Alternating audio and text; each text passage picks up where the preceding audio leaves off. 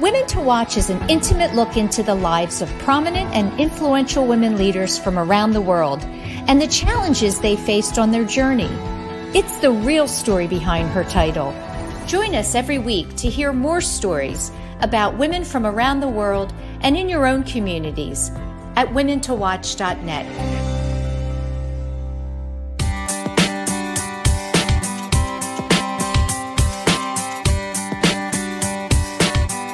Hello, everyone, and welcome back to another week of Women to Watch. I'm Sue Rocco. Thanks so much for being with me this week. Joining me in just a moment, my guest will be Maggy Wilkinson.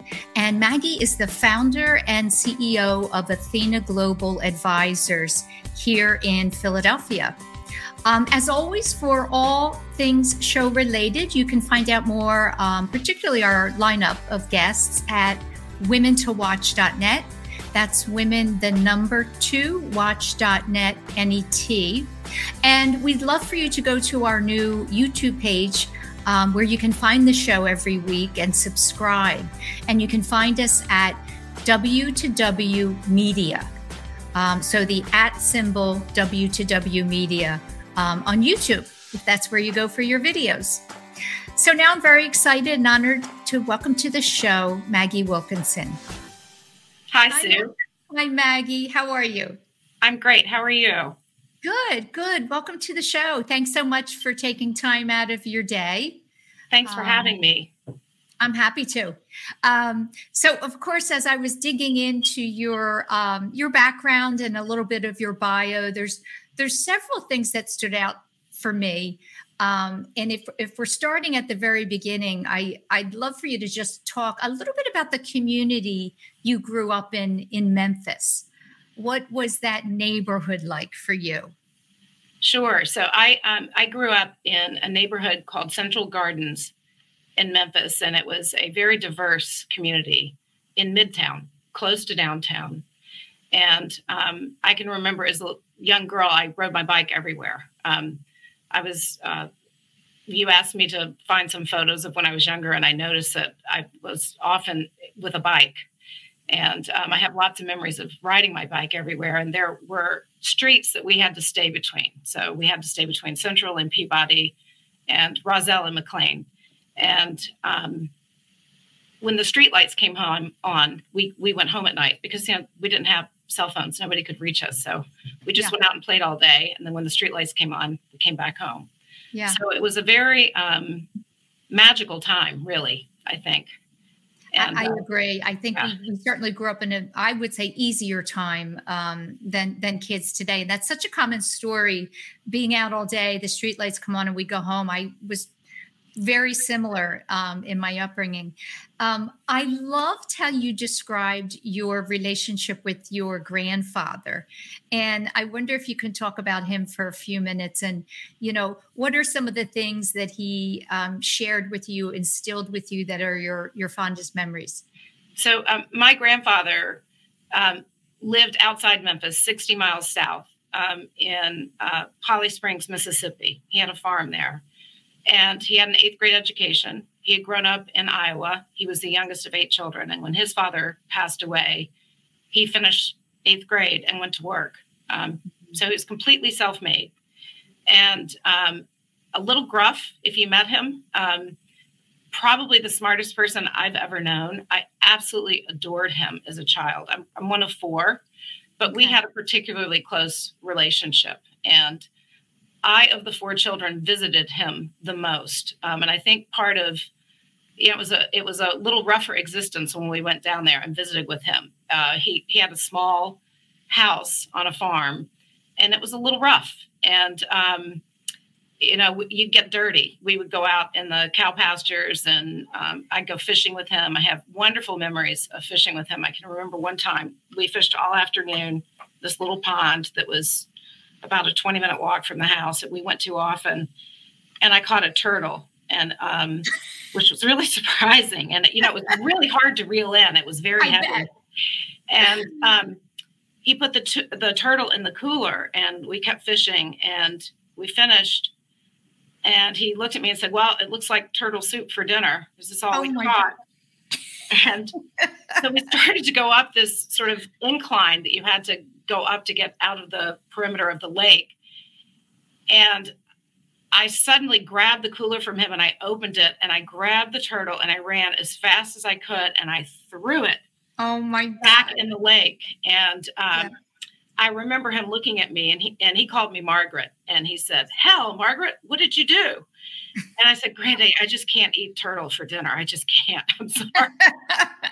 You had to set him not free. Possible. Yes. But he taught me how to drive. He had a Ford pickup truck. And when I was 11, he taught me how to drive. And the house was on a dirt road. It was down a bunch of dirt roads. And he would send me out. And when I was probably 12 or 13, and I would go pick up supplies for him at the store that was close by. Oh my gosh. And I would drive back and I can still remember him telling me, "Don't tell your mother." So, oh my God.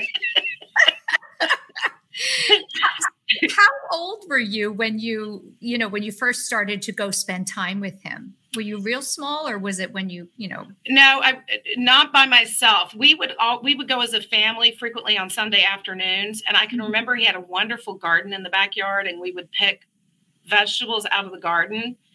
And I really thought that was subpar somehow as a little girl, that we weren't getting our groceries from the grocery store. It struck me as odd, and they would have dirt all over them and everything. And I realized as I got older how special it was. Yes, that we had this bounty in the backyard. Yes, but I was probably 10 when I started visiting with him on my own. Yeah. I noticed you had a lot of jobs, when you were young, and I wanted to ask you, how important do you think it is for young people to work? Before they're out of college, let's say?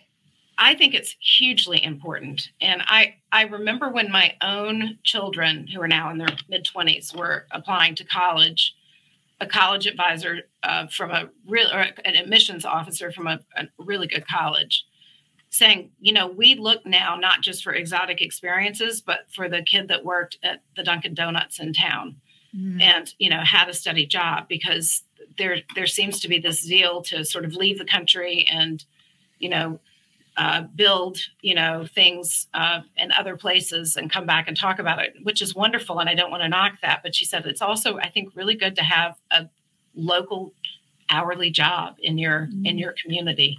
And I think that was so important to me establishing my own identity as a person. When I was young and, my first job ever was I threw a newspaper out in my neighborhood.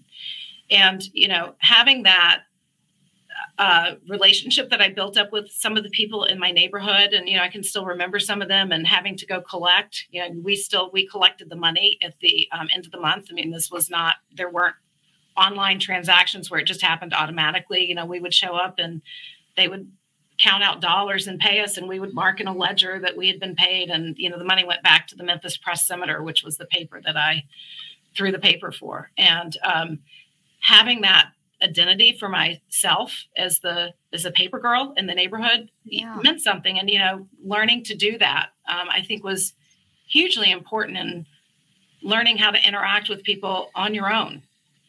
And also, I think learning young what it means to show up, be responsible. Yes. Right? Yes. Oh, well, you say that. There was one neighbor that their roof incline was just funny, the way it sloped down low. And I had a habit of throwing newspapers up on their roof. And were you too strong? You were stronger than you thought. Yes. And I'd have to ring the doorbell, and it was an elderly woman, and she'd get very upset with me and tell me, that she couldn't believe that's not where the paper belongs. Yes. Oh my God. But no, I agree with you. I think we probably grew up very similar, and, they might seem like little jobs then, whether it's at a little restaurant or babysitting but knowing, that young, that you do have to be responsible and show up and do the things you say you're going to do are an incredible lesson, and shouldn't wait till adulthood. I agree. And I think it's important to practice it as, yes. as you're maturing and developing. Yes, absolutely. Yeah. I think another amazing experience you had was living in Rome and studying Latin which I'm very curious as to the connection for you in wanting to study, Latin and ancient studies. But what was it like living with the Lebanese nuns? Yep. So what did they teach you? They were fascinating. This was in 1990. The World Cup was actually in Rome that summer. And I remember vividly the first time Italy scored, and I was out in a restaurant with people I'd met in the classes that I was taking, and everybody ran to their windows and banged their pots and pans together, and the whole city exploded with sound. And I was like, what has happened? And they said, we just scored. It was just really funny. But I studied with a gentleman named Reggie Foster. He was a Carmelite monk from Milwaukee. He passed away a few years ago. He was a saint. And Reggie ran this program, Aestas Romae Latinitas, which was Latin Summer in Rome. And he had scholars from all over the world that would come and study Latin in Latin. He taught the class in Latin. We would take field trips, and he would speak in Latin, and people would look at us. I would think it would sort of be if somebody was speaking Chaucer's English, if you were walking around and thinking, this sounds sort of familiar, but what is it? And Reggie had an arrangement with the Lebanese sisters, and he would put up many of the young female students with the Lebanese nuns, and it was very reasonable accommodations. So it fit my budget, and they lived up on the Janiculum Hill. And I remember that they chanted in the morning. They would get up and chant, and it was a different tone. It wasn't a octave scale the way Western music is. It was slightly different. And they also had very exotic visitors. They would have people that would come through and be there in the evenings often, who would sort of disappear the next day. And I, as an adult, often wonder now what that was all about. But they had accommodations for us, and then they also fed us breakfast, which was included in the rent. And on Sundays, it was stale bread because the baker was closed. But I still remember that. It was Saturday's bread on Sunday. So, but they were lovely, and they loved opera. They loved opera. And opera would play in the summers there at the Baths of Caracalla, which was really just incredible. And it would be broadcast. And I would come back late at night, and they would sing. They were wonderful. And they were very sweet to me. I didn't have a curfew, so it was fine. But the next summer, I came back and with who ended up being my husband, and he was living. We were dating, and he was living at the American University up the street, and I was living again with the sisters, and they imposed a curfew. It was very funny. Once I had a boyfriend, I got a curfew. Nuns are so smart, aren't they? Oh, that's so funny. Well, you're you had significant Catholic education. How do you think that shaped who you are? Oh, I think it shaped a lot of who I am. That's a great question. I think it gave me a philosophical disposition. I think I probably was inclined to have one anyway. But the reason I studied Latin and Greek and was so interested in those studies was that I was fascinated, once I got to college, with Plato and Aristotle. And I wanted to read the text in the original. And I was very interested in ancient political philosophy as well. And so I wanted to be able to read those texts in the original. And that really led to my studies. And it was around wanting to answer questions and realize and make sense of things. And I think that it gave me a critical disposition. Wow, that's really interesting. I think one of the things we think about in college, and what are we going to be? What are we going to do? Yes. What was your thoughts about what you would do with that degree? Was it always to teach? No. And in fact, it caused great concern when I would come back to Memphis. My father already had gone out on a limb by sending me to New England to college, which was not completely unheard of in Memphis in the mid 80s when I went to college, but it was still a little bit unusual. And at the school I went to, it was especially unusual. The high school I went to was not the high school that was as college prep oriented as some of the others. Okay. And so I would come home, and my Aunt Teresa, whom I was crazy about and also adored and was a real mentor in my life, would sit me down and say, "Darling, are you taking any accounting classes or any, anything?" Business. Yes, she was very, very concerned. And my sort of philosophy was that I just wanted to stretch my brain as far as I could. And so I wanted to take the most challenging classes I could to learn as much as I could while I was there. And I thought, if I do that, the rest will sort of sort itself. But you're right. I got to senior year and thought, what am I going to do here? And I decided to teach, with the thought then at the time that I would probably go into administration. Mm-hmm. And I did follow that path for a bit. So I went to, I taught at 2 really great schools in New York City, and also volunteered in Crown Heights, teaching SAT prep classes at the community center there. And then I also did a program called Prep for Prep that also was for kids who were going to get scholarships to independent schools in New York. It was to gear them up and get them ready academically. And I did a Klingenstein Fellowship, which was for people who were going to go into administration, and thought about getting a PhD in education at Teachers College at Columbia, and pursued some coursework there, and then decided that that was not the path I wanted to take. So that was after teaching for 4 years. So I was teaching at that time at Brearley, and I still remember going in. The headmistress at the time was Evie Halpert, and I said, I decided I'm going to try to get a job working for an analyst in equity research on Wall Street. And she looked at me and she said, "Maggie, you've sold out." Oh, gosh. Oh, my gosh. And I said, "You're right, I have." I need some money. I want my own place. I can't. Bagels are 55 cents, and I eat those every night so that I can go out on the weekends. Oh, my gosh.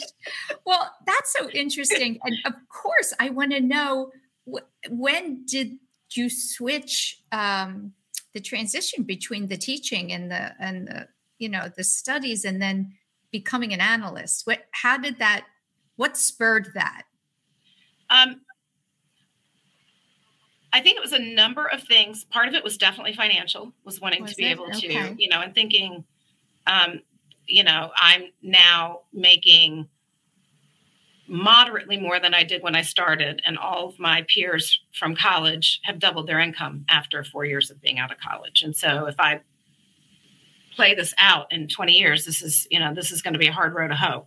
Mm. But but it was not all financial. That would really be grossly inaccurate. There also was a part of me that wanted to spread my wings and prove myself in an environment outside of education. I felt like I'd spent my whole life there. Mm. And I thought, I want to go see what I can do in a different environment. And so I did get a job in equity research at Merrill Lynch, working for their exploration and production oil and gas analyst. And he was tough. He was really tough. How do you get that job? How do you go from your experience? Oh, it was really hard. And getting that job. I did some temp jobs over the summer. I kept applying, and I was volunteering in Brooklyn, and I knew someone that worked in equity research at Merrill Lynch who got me an interview. And I went in and interviewed, and he said, "I don't know why I'm going to hire you, but I'm going to hire you." And he brought me in at a more junior level than I probably would have been, even if I just gotten out of college. So I had to kind of work my way up and prove myself. What do you think? What did he see in you? What do you think he saw in you to do drive? That? I think drive. I think I looked him right in the eye and said, "I want this job. And I know I can do it. And I'm going to kill myself to get this right. I need an opportunity." And I think he gave it to me. Wow. Boy, that speaks to the power of really asking for something with full on belief, right? Yeah. And Sue, it's interesting you say that, because when Athena turned 10 this year, and I was thinking about, we recently pitched a new client, and it's a big company. It's a publicly traded. It's going to be a wonderful new client for us. And we were finishing up, going in and meeting them for the first time. We're all prepared and ready to go, and there to make sure people know that we're serious and we can do what it is that they think they might want us to do. And as we finished up, I looked them right in the eye and said, people don't hire Athena because they've heard of us. Nobody Google searches us and goes, oh, that's a name I recognize. I said, it's based on the caliber of the work. And so we have as much skin in the game as you do. And we want this work. Wow. We really, really want this. And as we left, my colleague who was with me said, Maggie, I'm thinking about doing this with you over the last 7 years, going in. And she said, you have never once not looked at someone at the end of the interview and told them straight out that we really want the job.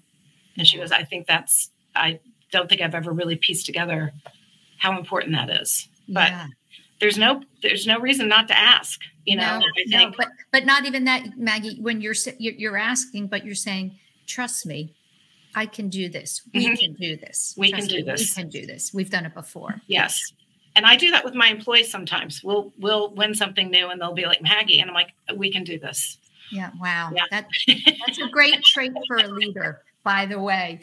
Listen, we're going to go into our first break. And when we come back, of course, I want to talk about Athena itself. And I also want to ask you how you met Judge Frank Caprio. Okay. I'll tell you. Another mentor of yours. Stay with us.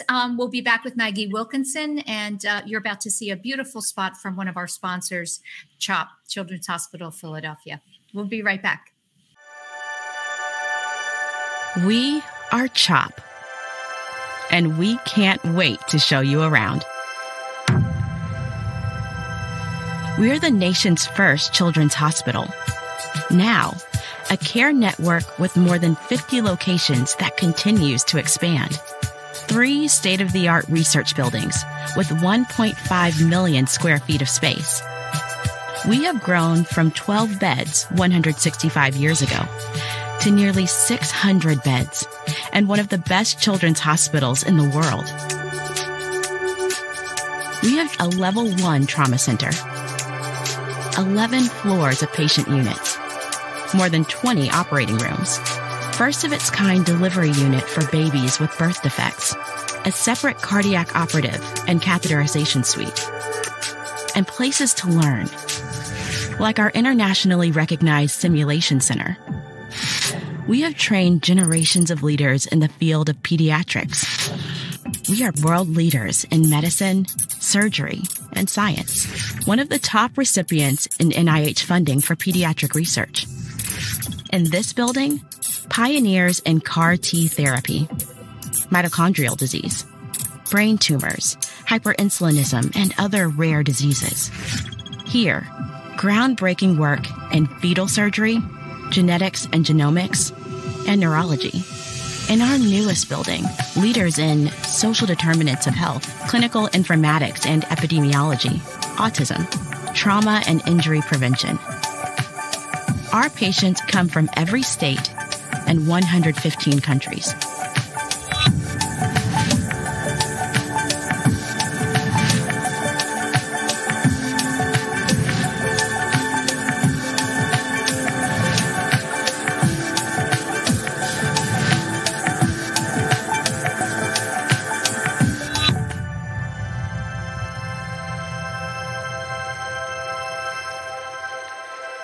Meeting these challenges requires the best and the brightest. We are passionate about pediatrics. We are motivated to make it. BetMGM has an unreal deal for sports fans in Virginia. Turn $5 into $150 instantly when you place your first wager at BetMGM. Simply download the BetMGM app and sign up using code Champion150. Then, place a $5 wager on any sport. You'll receive $150 in bonus bets, regardless of your wager's outcome. And if you think the fun stops there, the King of Sportsbooks has plenty of surprises in store. Check out daily promotions, same same-game parlays, live bets, and so much more. Download the app in Virginia today and get $150 in bonus bets instantly from your first wager. Only at BetMGM. BetMGM and GameSense remind you to play responsibly. See BetMGM.com for terms. 21 plus only. Virginia only. New customer offer. Subject to eligibility requirements. Rewards are non-withdrawable bonus bets that expire in 7 days. Please gamble responsibly. Gambling problem? Call 1-800-GAMBLER. Promotional offer not available in Washington, D.C. Everybody in your crew identifies as either Big Mac Burger, McNuggets, or McCrispy Sandwich. But you're the Filet-O-Fish Sandwich all day.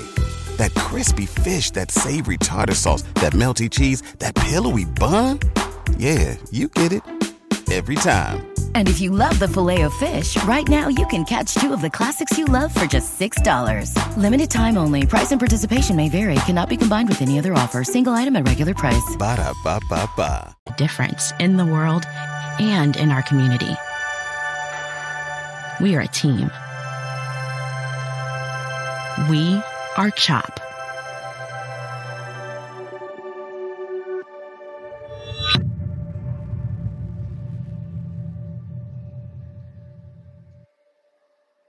Do you stream on a Roku, a Fire Stick, Google TV, or Apple TV? Now you can watch 6ABC 24/7 with the 6ABC Philadelphia streaming app. Watch Action News live. And the big story on Action News. Plus special programming, breaking news, and severe weather updates. Tremendous amounts of rain. Always on. Always the news team you trust. Watch 6ABC 24/7 on your streaming device. Search 6ABC Philadelphia and start streaming today. Hello, everyone, and welcome back to the show. I'm joined this week by Maggy Wilkinson, and Maggy is the founder and CEO of Athena Global Advisors. And before we jump into your meeting Judge Frank Caprio, I think I should ask you where the name Athena came from for your company, for those that don't know. Oh, Maggy, your mic might be turned off. I'm so sorry. Is that better? That's okay. No, we're good. We're good. So Athena is my favorite goddess. I mean, she's kind of a badass. And she is. She's the goddess of wisdom, and she's a warrior goddess. And, it's funny you say that because when I first started Athena, I have two sisters I'm very close to. I also have a brother I'm very close to. I'm one of four. And my sisters, I could tell they've been talking about it and decided to call me together about 3 years into Athena and said, looks like this company's going to make it. We really think you should think about changing the name. Now, this would have been in 2015, 16. So sort of Me Too, and they said, Maggie, it's just so unapologetically sort of strong woman. We're just not sure about this. Wow. Obviously, not change. No, I said, you know what? It's working for us. I think we're gonna keep it. Yeah. And what's wrong with a strong woman? There you go. Listen, that's what this show is all about. We need more of that. I think it's nice too, when you get kind of advice from someone that's critiquing something you're doing and you just feel strong about it. I admire the fact that you didn't feel insecure and change it. Yeah, no, Yeah. And I appreciated, it was meant from a place of being very, very excited for me and how things were going, but also just wanting to make sure that I was set up to be successful, as successful as possible. Yeah. Actually, in 2012, I had people question the name Women to Watch. Oh, interesting. Yeah. And very so I thought, well, that's what I'm trying to do. I'm trying to put a spotlight on women. But I'd love for you. Yes. How did you meet Judge Frank Caprio? I love what he said about Maggie. It's time to take your seat at the table. And I wonder too, if it carried more weight coming from a man rather than a woman who I think we typically kind of, lift each other up. Sure. It's very interesting to think of it that way. I met Judge Caprio. There's about 1 degree of separation in Rhode Island. I mean, it's a very small state, and I lived there for some time. And I was the chief operating officer of a company called Forensic Risk Alliance, which is an international e-discovery and forensic accounting firm. Actually, they have a small office in Providence, so I was able to work there. But their bigger offices were in in London, Paris, Washington, D.C. And somebody who worked there, our IT person, his mother was the secretary at the Aurora Civic Association, which is an Italian eating club on Federal Hill, which is the Italian section of Providence. And he decided that I should meet Judge Caprio. And so he set up a lunch, and I forgot to go. So I stood up the judge, and I felt terribly. And it was not on purpose. It just never ended up on my calendar. It just, so and I pride myself on not doing things like that. So of course I was horrified and, apologized profusely, but we rescheduled the lunch, and he made me wait about 15 minutes. When I got there, they put me in this lobby area, and I waited, and then we sat down and had lunch. And he was very funny. He said, "Do you belong to any other?" In Providence, there's several places where you can go have lunch. And he said, "Do you belong to do it anywhere else?" And I said, "No, I don't." And he said, "Well, the thing is here, we only allow cell phones in the club, not in the parking lot." And it was joking because all the other clubs, have signs up that say, "Please, no cell phones inside the eating area." So he was being funny. Yeah. And he said, "Do you want to join here? I think it would benefit you." And I said, "Well, sure." And so I did, and we started having lunch together sort of on a regular basis. And he became a true mentor to me. And if people don't know who he is, you do. You just don't realize it. He's the judge that's on Facebook all the time, that has his proceedings have billions of followers. He had a television show for a while that was syndicated on one of the networks. And it's real life, everyday, traffic court, but he really empathizes with people in a special way. But he did. When I was doing this job, I had thought about starting my own company, and I was nervous about doing it because I was a single mother, solely responsible for these two kids, financially. And I was, worried about sort of taking the risk. And he said, "The biggest risk you can take is not counting on yourself. You know what go take your seat." Great advice. Wow. Great advice. And I think that gave me that extra push to be like, you know what, I'm gonna try this. And in the early days of the company, especially, he often gave me sage advice. I would call and say, "Okay, we're about to go in and pitch or do it this way or that way," and he would advise me. So that's wonderful. I feel very indebted to him, and just out of the goodness of his heart, really. Yeah. So people like that are wonderful people. Yes, I agree. Yeah. Well, actually, so my next question was about, you launched Athena in 2013, and I just was going to ask you, how did you know you were ready? So aside from, the judge's encouragement, was there anything else that led you to think this is the time for me to do something of my own? Yeah, there were a couple of things. One, I was 44. And I realized if I don't do this soon, it's going to be getting late to do this. It's going to be harder to do this, I think, in 7 or 8 years. Not that now that I'm 55, I would tell you that I think you could, I could start a company now. But at the time, I was thinking, if I want to do this, I've got enough of a track record now, and I've enough professional contacts that I think I can start this. And I thought we were going to be doing operational consulting in a compliance context. We don't do any of that work. We did for 2 years, but we ended up being hired to do a bunch of other things that were a lot more fun. And we followed the money. And so we grew sort of as opportunities came up that made sense for us and we knew that we could do. Yeah. But, I think that I realized there's never going to be the perfect time to do this. There's just not. And I was living in Rhode Island, as I mentioned. So in the greater Boston community, I started the company there. Oh, okay. And then we ended up winning a project that was a pilot project for Comcast. And the pilot was very successful. And so they greenlit that project in several other cities. And so we grew really staffing that project up. That's sort of how in the very early days, how the company evolved and grew. And so I was down here all the time. And I fell in love with Philadelphia. I just did. And I think it's just so well situated on the East Coast. It has everything to offer that you would want a major metropolitan city to offer, but it's still walkable and approachable. Right. And yes, I can't say enough good things about Philadelphia. And so we ended up relocating the headquarters here as we grew. And, now we have just under 100 employees, and we're right at City Hall. And wow.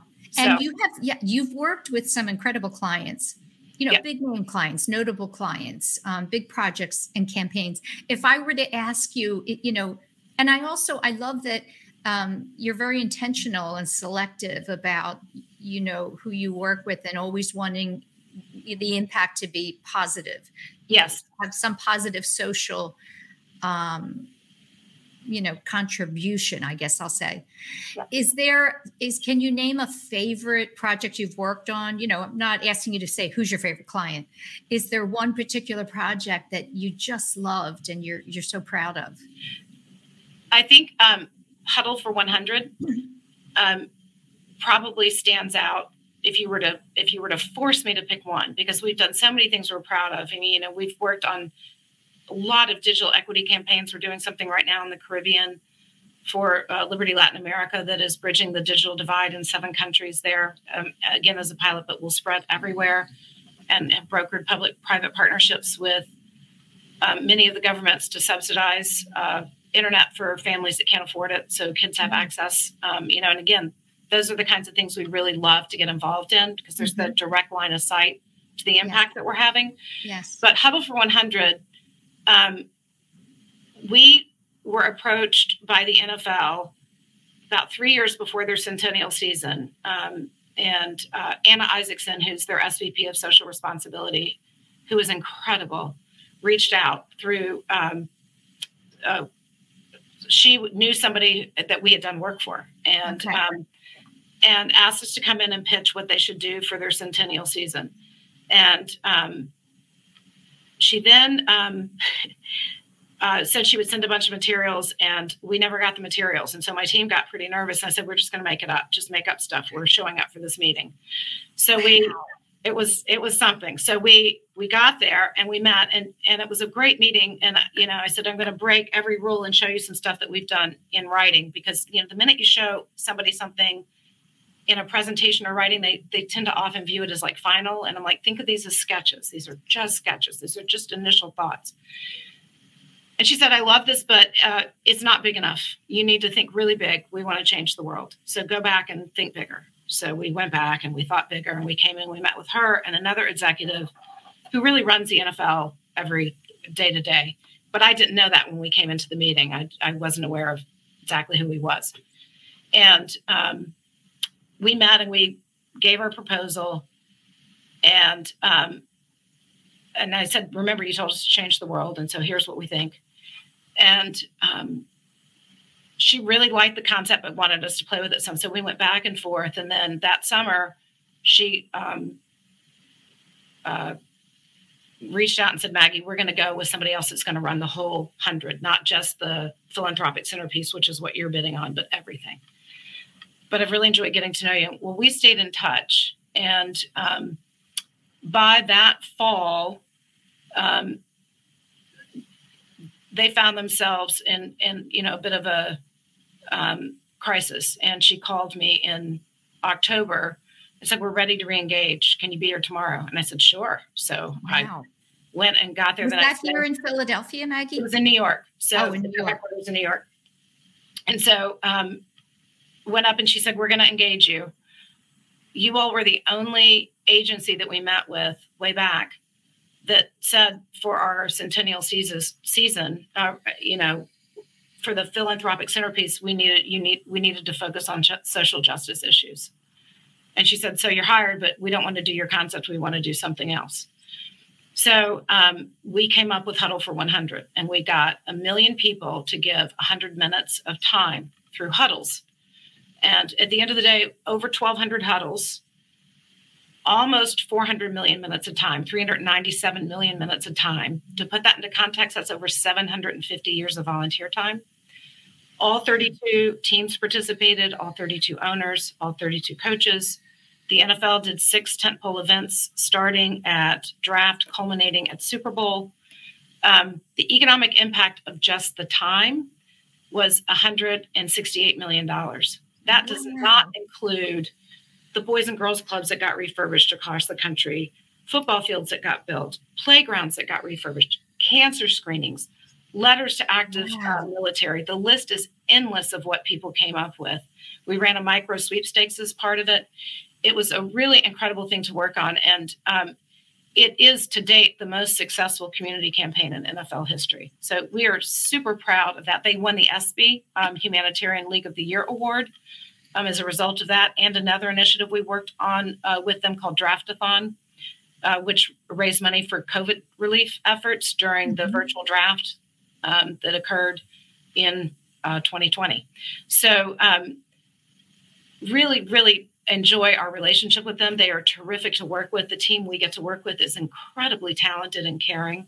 So I think of any one project, that one really stands out. But gosh, we've gotten to work on some really fun things. We led the city of Philadelphia's bid for the World Cup. David Cohen had that. It was super fun. We loved that. So I think we're really lucky in terms of the things we get hired to do. I feel very, very fortunate about the kinds of things we get asked to tackle. Yes. And it's just coming back. It's so interesting when you put your heart and soul in something and you get a no. And then a couple of years later, sometimes it comes back around. That means you're presenting yourself and saying the right things. It might just not be the right time. Do you talk to your team about that? So I'm sure they have a feeling of, rejection. Yes. Especially if you really put everything into it. Yes. Well, I can tell you that when that project we thought went away, I kept saying to the team, it is not, we don't have the whole story yet. Hang on. We're going to, we're going to keep at this. And so you're right. But, and then there are some things that we've bid on that we would have loved to have been part of that we haven't gotten, and, other people have, and they've done a wonderful job. And so, but yes, if you want to start your own company, I think you have to be willing to really put yourself out there. And so sometimes you're incredibly embarrassed when things don't work out the way you thought they would. And you kind of have to get comfortable with that. Yeah. Do you ever, 100 employees is a good size company. What's your vision to get bigger, or do you want to stay that's big enough and it's manageable enough and this is where we want to be? No, I want to get bigger. As far as that is concerned, I'm unapologetically sort of ambitious. I think the work that we do is really incredible. We have an incredibly talented senior team, and I want Athena to go the distance. I really do. That's my dream. Yeah, good for you. I'm so impressed by your, I guess, tenacity. Just, are you an optimist by nature? Yes. Or are you more, or is it about, here's a question for you, because when I think about your life story, and at one point in the interview, you said something about doing something to prove that you could. Mm-hmm. If I were to ask you, what is behind your drive? What do you think that is? Is it truly just the joy and excitement of these challenges, or is there something that you want to prove to yourself or to someone else? Yeah, that's a really good question. I think I was born this way. I think I've always been a driver, and it's interesting because my older sister has done more studying about sort of our family. My children joke, don't mention any of the dead people when we go visit Aunt Elizabeth, because she'll bring up all the ancestors. We'll have to hear stories for 2 hours. But my great grandmother ran a summer camp at the turn of the century at the base of Pikes Peak from Memphis. And wow, I think that I got some of her, whatever it is that she had. I really do. I saw, oh my gosh, yeah. It's so fast. Ancestry is really fast. If I had the time, if I didn't have a full-time job, I would be building our tree and figuring that out and looking back, because I so believe we get bits and pieces from, not just our parents, but people before. And figuring that out is so fun. I think it's fascinating. Yeah. Let's see. There's only a couple minutes left. I had a lot of other questions for you. Here's what I'd love to ask you. I too had a fascination with philosophy and human nature, and what is it about human beings that drive them and who they become. What have you learned about people? Just people in general through the work that you've been doing, because you have worked with people from diverse backgrounds. And, is there anything that has surprised you, or is there anything that makes you optimistic about humans in general? Because we certainly see a lot of the bad in media, right? We're constantly, especially here in Philadelphia, some days it brings me down. Yeah, it's interesting because you asked if I was an optimist earlier, and I answered pretty quickly yes, because I think just instinctively I am. But I think what I've learned about human nature is that if you give people the opportunity to give you their best, and if they know that you are giving them your best, that you're really trying, almost always people will really try. They really will. If you open up to them in all your fragility, knowing that you're not perfect and are very quick to point out, I don't know all the answers. I don't always get this all right, but how about we give this a go? People will usually jump in with you and give it a go with you. Yeah, I think. And so I think that makes me an optimist. I feel like we have a lot of people here who've come from all different backgrounds, and part of what drove them to, or inspired them to want to be here is that direct line of sight I talked about in terms of the meaning of the work. And I think that opens you up in a way to start with that allows us to get at it in a way that's just maybe a little rawer, but also like we all know that's where we're coming from to start with, and we don't have to get through any of that to proceed. Those are table stakes. Yes. And I would imagine you've created quite a culture of trust in your company. Trust is really important, right? Yes. And collaboration. We are team players. Yeah. That's very, very important. Yeah. Yeah. I really enjoyed this interview, Maggie, and I thank you so much for taking time to be on the show. Thank you so much. I really appreciate your having me. Stay with us as we go into the break, and you'll hear from one of our Watch Team partners, Visit Philly. We'll be right back.